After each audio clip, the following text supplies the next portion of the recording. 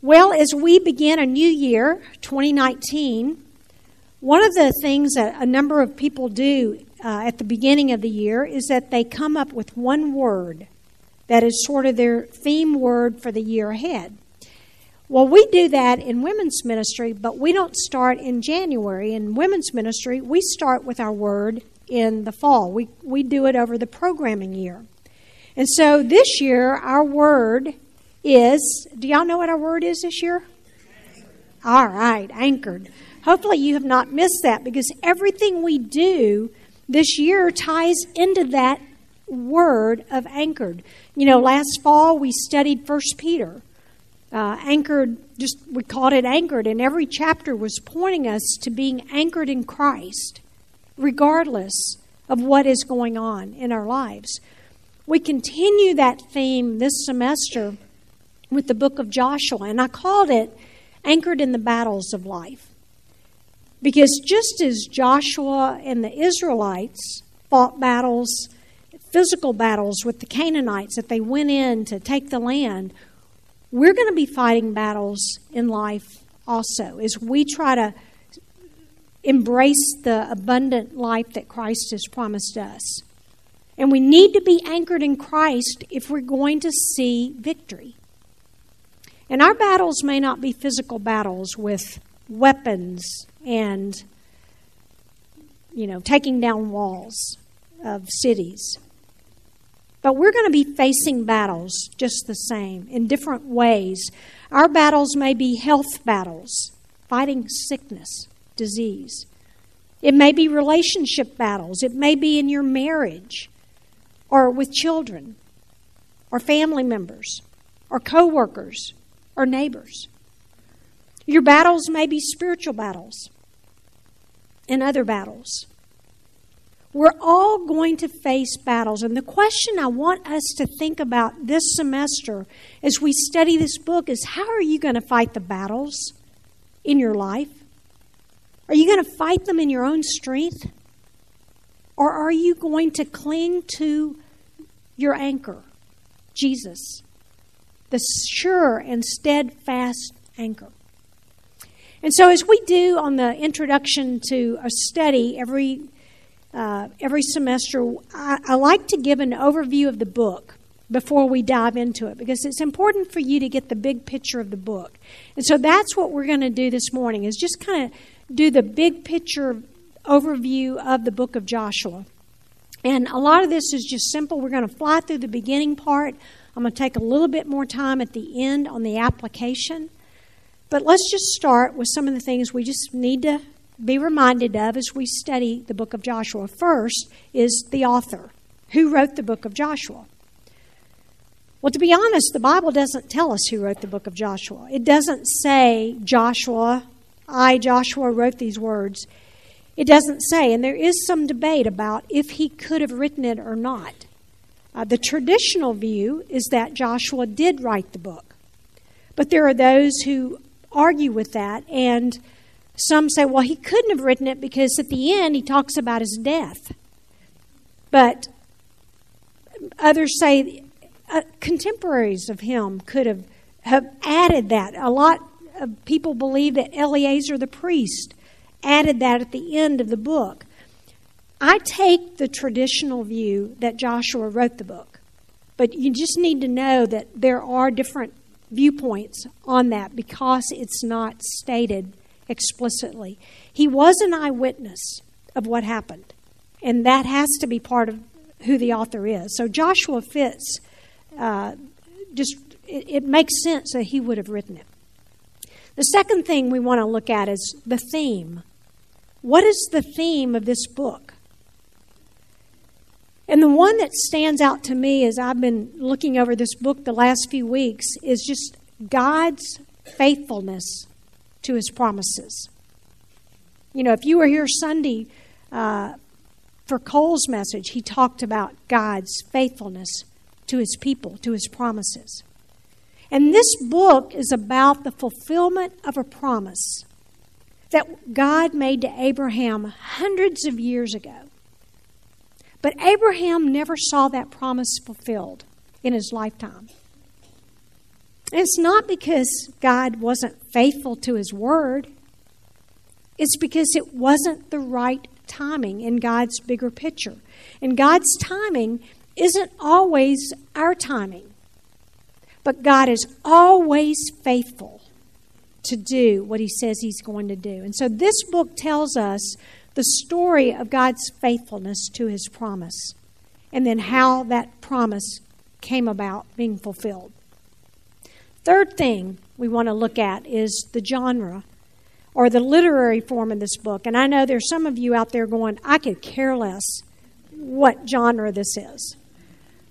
But it's important for us to understand that because it helps us interpret a book, whether it's poetry, wisdom literature, narrative history. It's always important to look at what is the genre. So that's why we do this. And there are really two genres that the book of Joshua fall under. One is that it's historical narrative. It's the story of the conquest of the Promised Land, Canaan. It's a narrative. It reads just like a story, but it's history. So that's the first genre that Joshua falls under. The second is that it's also a biography. It is a biography of the later years of Joshua, when he took over the leadership after Moses. This is his story of his later years, and he demonstrated what true leadership looks like. And as we study this book, we're going to see some great principles about being a good leader. Well, then the fourth thing I want to look at is the timeline. You know, how long did this book compass? I mean, how many years did this book last? I mean, how old was Joshua? And again, depending on which commentary you read, you're going to get different ages for how old Joshua was. But I tend to agree with the scholars that say that he was probably 80 years old when this book started. And they come up with that because he was around 40 at the time of the Exodus. They wandered in the wilderness 40 years, which would make him almost 80 years old. Some say he may have been as old as 85. Others say he may have been, in his 70s. But he was older. And I want to say that for those of us in our third trimester of life, don't get discouraged and say, God can never use me. I'm 60, I'm 70, I'm 80, I'm even 90. What can God do with me? You know what? Look at Moses. Look at Joshua. That doesn't mean that we're put on the shelf just because we're climbing that ladder of age. That should be a great encouragement to us. And so the first half of the book, chapters 1 to 12, covers about 7 years. This is the conquest. So half the book covers 7 years.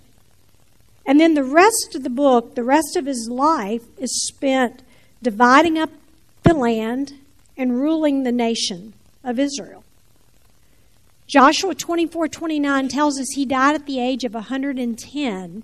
So if he was around 80 when he started the conquest, then this book encompasses about 30 years of time.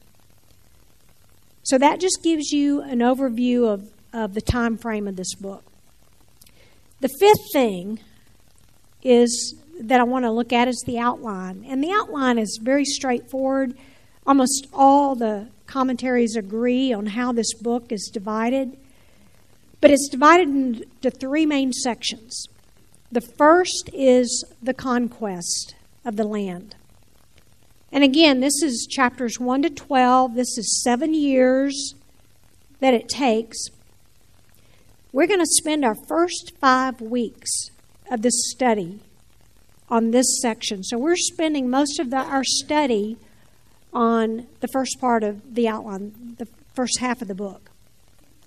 The second part of the book is the division of the land. This takes place in chapters 13 to 21. We're only going to spend 1 week looking at that because that gets a little bit monotonous and there, You'll see when we get there. But we're going to study it over 1 week. And then the last part of the book is Joshua's challenge to obedience. He challenged them at the end of the book to obey God. And we see that in chapters 22 through 24. And that's what we're going to study the last week. So that kind of gives you just a blueprint of where we're going over these next 7 weeks as we study this book. Well, the next thing I want to look at, and this covers actually more than just Joshua, but I think it's important for us to think about as we dive into this book. I want to talk about the symbolism that is part of just the history of Israel and today. You know, Paul taught in 1 Corinthians 10 that the events of the Exodus and the conquest are valuable for Christians today because those events are important. They have significance as types. And when I say a type, I'm talking about a picture or a foreshadowing of something that's going to come. And so there are a lot of types that we see in the Old Testament that are foreshadowing something that's going to happen in the New Testament or today. So that's what I want to go through in these next few minutes. Let me give you some examples of types. One is Joshua. He is a type or picture of Christ. In Hebrews 4:8, the name Jesus in Greek is equivalent to Joshua in the Hebrew. And they both mean the same thing. Yahweh saves, or Yahweh is salvation. And just as Joshua conquered earthly enemies, so Jesus conquered every enemy we'd ever face through his death and resurrection. And just as Joshua led the Israelites into rest, into victory, Jesus leads believers into spiritual rest and spiritual victory. And just as Joshua gave the tribes their inheritance that was promised, Jesus gives us our inheritance, our riches in Christ, once we come and put our faith in him. So Joshua is a type or picture of Jesus. Second type is Egypt. And I know we're not studying Egypt in this book, but it's part of this whole journey. Egypt is a picture of the life of a non-believer, the non-Christian life. When a non-believer is under the bondage of sin, just like Egypt, they were under the bondage of slavery to Pharaoh. As a non-believer, we are under the bondage of sin and really to Satan and his world. Just as they had no hope in Egypt, their lives, it was going to end in death. The non-Christian life has no hope apart from a Savior. It's going to end in death, spiritual death. And so Egypt pictures life as a non-believer apart from a Savior, apart from Christ.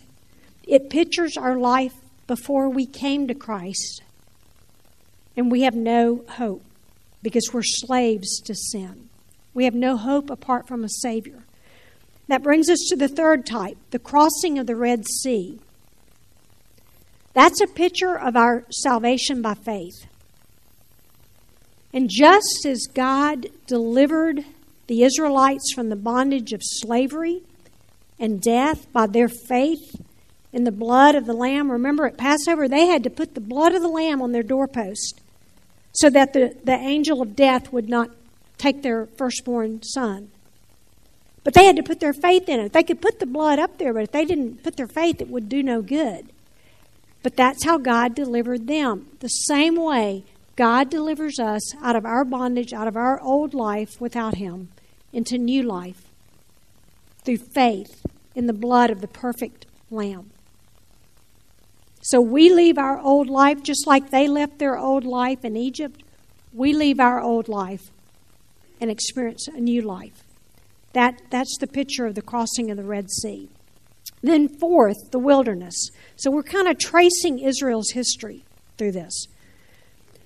Fourth is the wilderness. It's a picture of the carnal life, living as a Christian but in disobedience to God.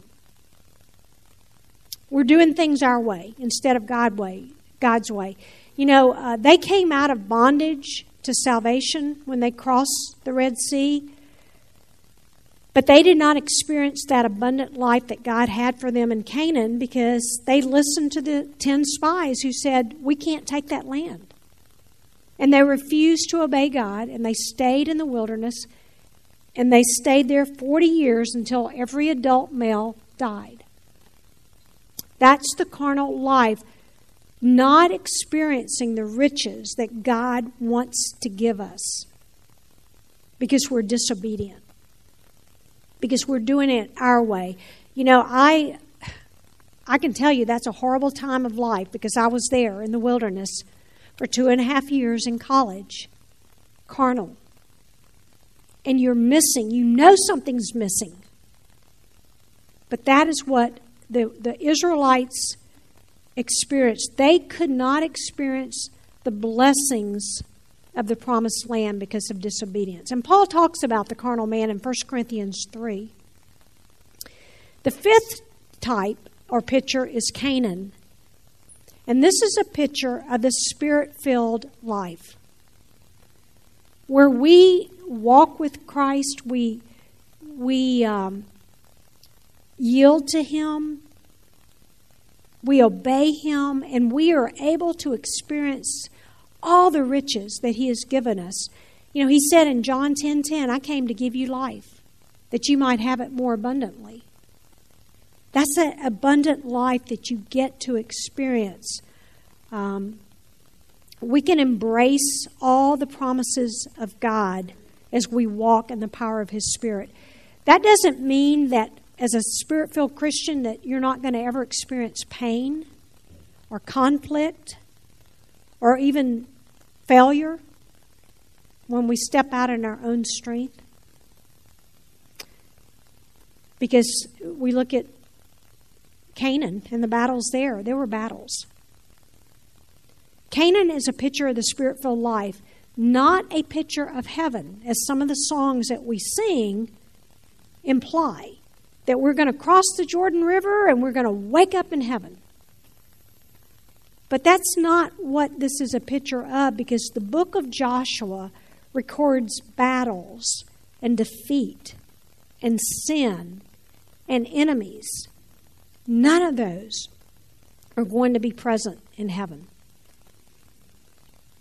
So Canaan is a picture of the victorious Christian life and all that inheritance that God wants us to enjoy and embrace.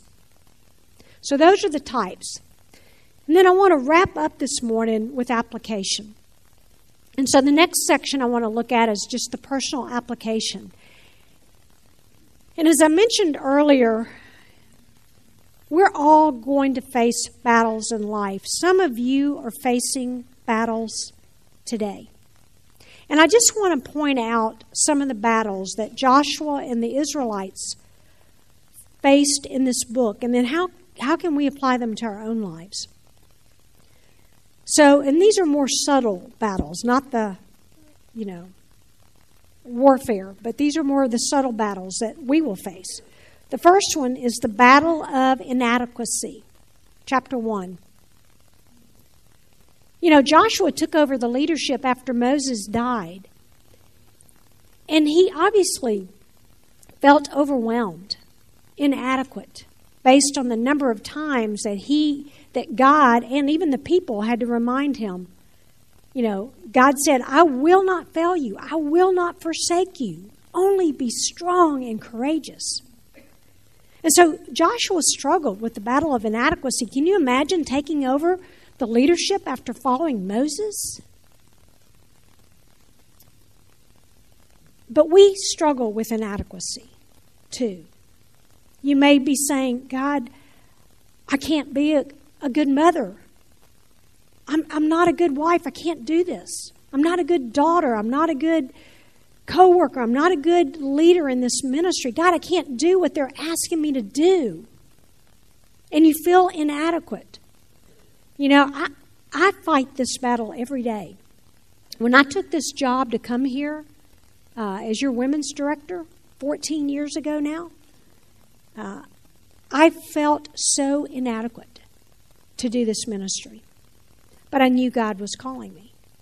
I still feel inadequate to do this ministry. Every day, I have to go to my knees in the morning and say, God, help me. Because I don't want to take this ministry down the wrong path. I feel inadequate in this publishing journey that I'm in the middle of. God, I feel like I'm going to fail. So how do we fight the battle of inadequacy? And before I even go there, let me just say that the words that God gave to Joshua, we need to remember those too. I won't fail you. I won't forsake you. You be strong and courageous. Follow my leading. And that's what we need to remember. If God has led you to do something, you do it. So then, how do we fight the battle of inadequacy? And I'm going to give you one word with each of these battles. I tried to simplify it to give you something that would be easier to remember. And the one word here is the word draw. Draw from the strength of His adequacy, not your own. Remember where your adequacy comes from. It comes from God, not yourself. It doesn't matter how gifted you are in an area. You still draw from His strength. Draw from Him, not your abilities. So the second battle we see in this book is the battle of danger, chapter 2. And I'm not going to take us through every chapter in case you're wondering. I actually had a longer list of battles where I did this last week, and I had to cut. But chapter 2, the battle of danger, where Joshua sent 2 spies to check out Jericho. And they quickly found themselves in danger. They were being hunted down by the king and his men and probably would have lost their lives if they had been found. But God protected them. He led them to safety. And throughout this book, as we study all the things that go on, they found themselves in danger from time to time. And we're also going to go through seasons of danger and fight battles of danger. We may not be running for our lives like Joshua or the spies, but we're still going to find ourselves in battles of danger, seasons of danger. It may be danger like weather-related dangers, tornadoes, hurricanes, natural disasters, sickness, physical accidents that happen, robberies, rape, terrorist attacks, school shootings. We live in a dangerous world today. All you have to do is watch the news, which I don't watch anymore because I don't want to know what's going on.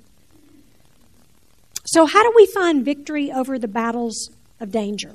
The one word, trust. We trust the one who is sovereign over our lives. We don't stay locked in our houses trying to protect ourselves. We trust God that He's going to protect us, or it's part of His will if something happens. You know, a number of years ago, we've been talking about the Amazon. When I lived in Dallas, I went to the Amazon with a different mission agency, Amazon Outreach. And it just so happened that we were scheduled to go to the Amazon 2 weeks after 9/11. People weren't flying then. And we met together as a team to decide, is this something that we really need to do? Is this wise to go to the Amazon?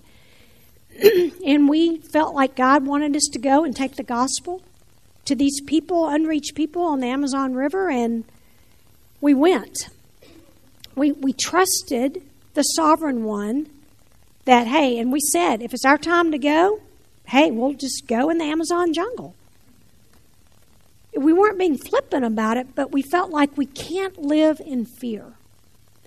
And I will say that when we got to the DFW airport, which is normally packed, It was a little bit eerie when there was probably 10 other people in the airport beside us. And we thought, did we do the right thing? Don't let your lives paralyze you. Your fear of danger in these battles paralyze you. The same thing a few years when I lived in Dallas, we went to Israel. And the week before we were supposed to spend the night in a city, they had a huge bombing on the news. And we thought, we're going to be staying in that very city 7 days from now.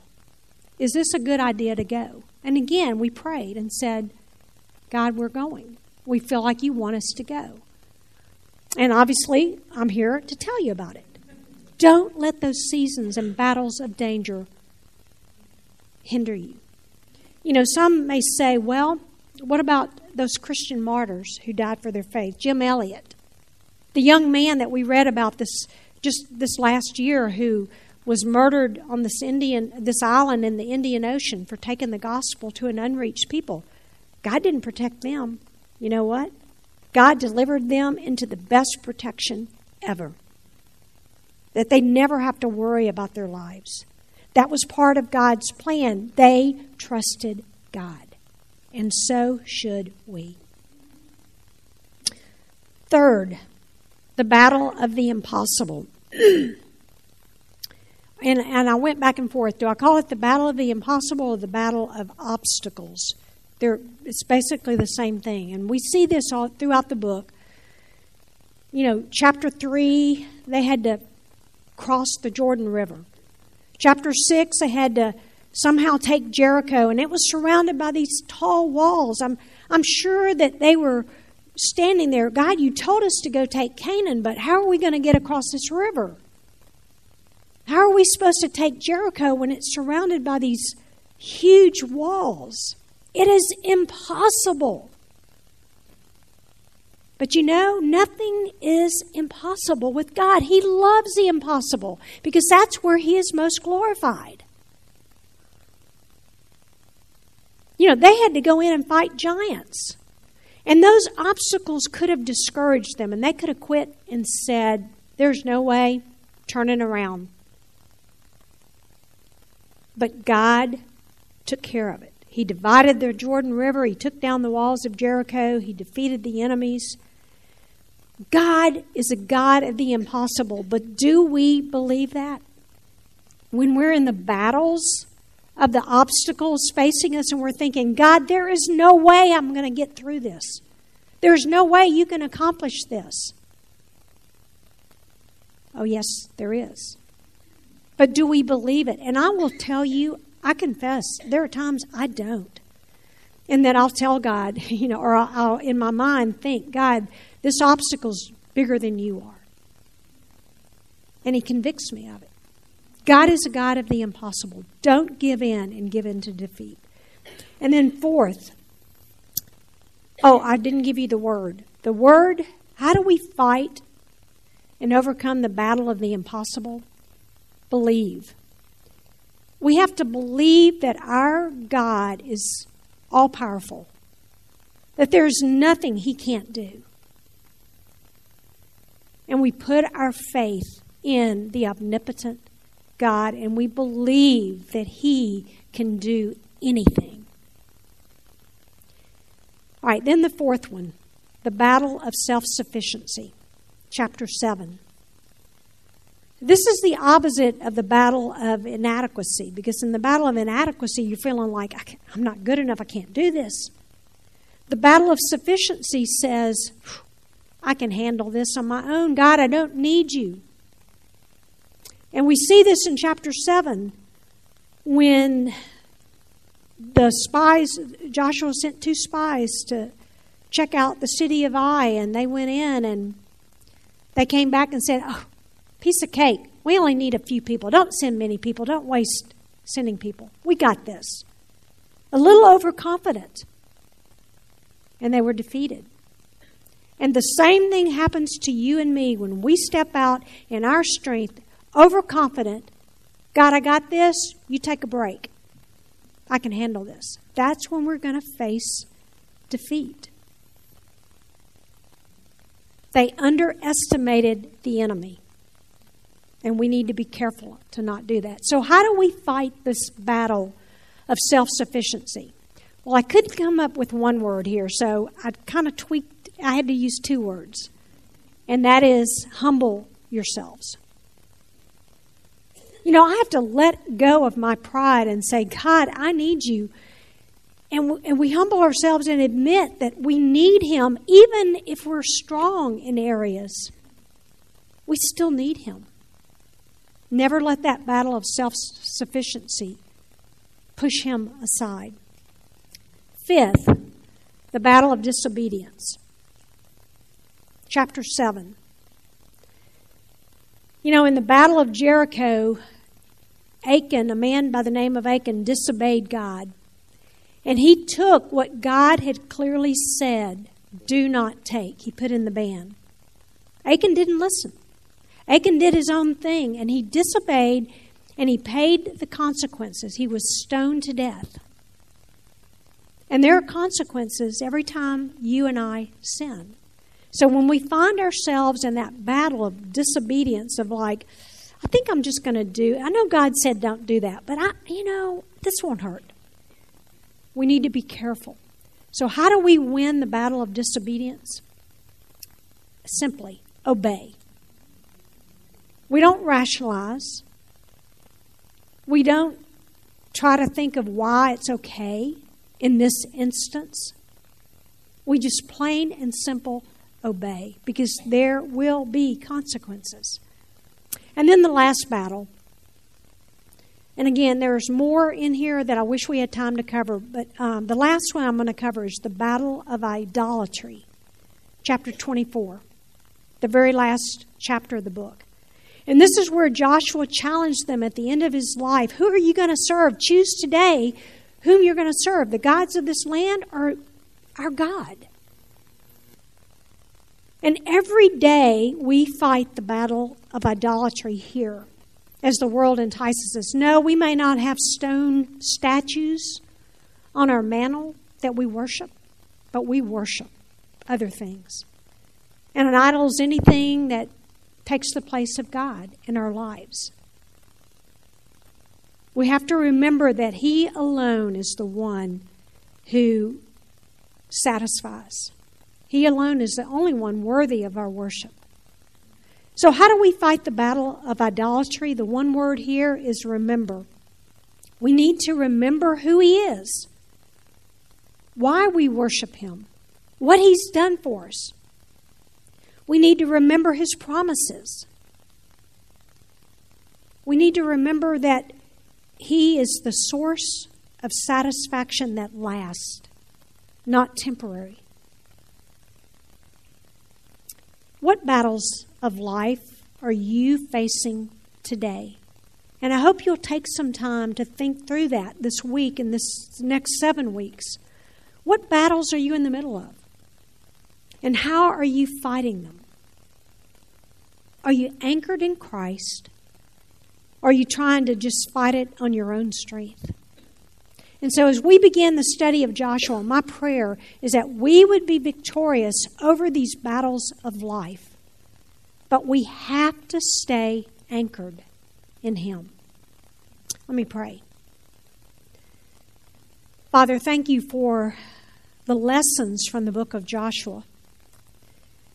And as we dig in this week, Lord, just show us areas and battles that maybe we're trying to handle by ourselves.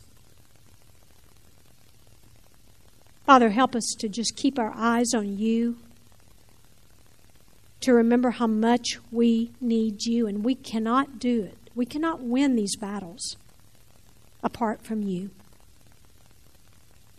I pray that for each one of us in this room today, that we would see victory in the battles we're facing as we stay anchored in you. In Jesus' name, amen.